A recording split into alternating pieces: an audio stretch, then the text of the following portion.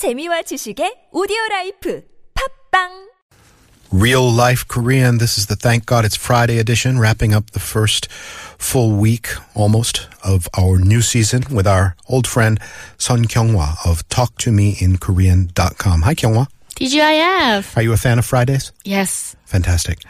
We are doing a little bit of a new approach this season. We're diving deep into one or two words or a little phrase and just picking it apart, kind of getting back to fundamentals. What are we doing today? Today, let's study the word 당신. 당신, you.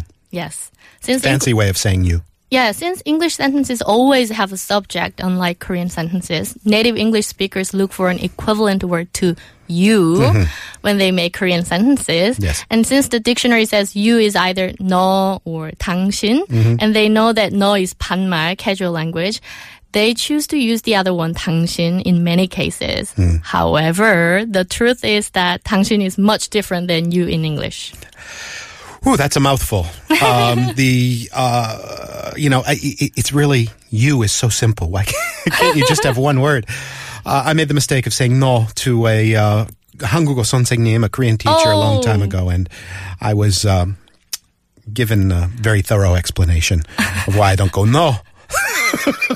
No, 반말. I can imagine. I mean, in most situations, you just kind of leave you out, right? The verb does its own, or the context does its own storytelling. You don't necessarily have to have a pronoun in there, do you? That's right. The subject is often omitted, and especially when you say the word you, it's very tricky because in Korean you have to be polite with languages. And you is quite a tricky word to be polite.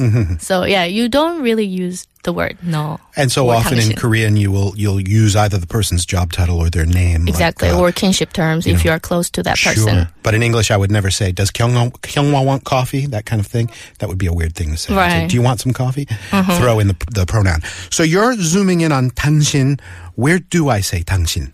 Firstly, when people are angry at someone and don't mind fighting or arguing with that person. Especially when people argue with a stranger, they don't want to use no because it's too casual a word. And too inflammatory. Right. It means you're really fighting and you really hate that person. Right. So they use the word 당신. But end the sentence in 반말 to evoke the feeling that they are still willing to be rude to a certain degree. Okay, give me an example. For example, you say 당신 뭐가 문제야? Ooh, I like that. It's kind of polite on the front end and a big fish slap on the back end. Exactly. 당신 뭐가 문제야? Yeah. Sometimes, What's your problem? And sometimes 당신 뭐야? What are you? I've never heard of 당신 in an impolite context before. You're teaching me how to fight on the streets. But usually 당신 is polite, right? People use the word 당신 when they are writing or singing a song or are using indirect language in general, especially in the song lyrics. 당신 is often used to say you in a romantic way. So 아름다운 당신, like beautiful you. 사랑하는 당신.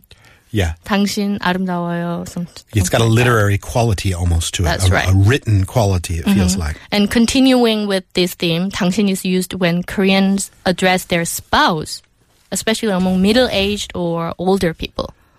I don't think young married couples call each other 당신. They would use 자기 or maybe 여보. Well, 자기 is the most common one. But yeah, between my mom and my dad, they use 당신. So like, 당신 지금 어디예요? Like, where are you, honey? Kind of nice. That's a nice way to kind of appeal. And in an impersonal setting, you could also politely say 당신 to somebody. I've heard it in advertisements and things like that. Like 당신에게, blah, blah, blah, blah. Oh, that's right. Yeah. Yeah. Koreans use the word 당신 when they are talking about someone who is not present in an honorific way and want to say he or she.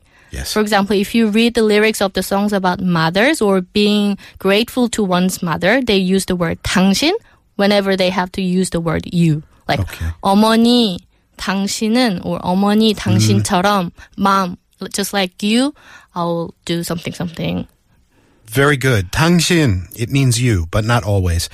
Kyunghwa, it's been a wonderful first week with you. I'll see you one more time for the Saturday edition, and then we'll get it going next week. I'll see you tomorrow.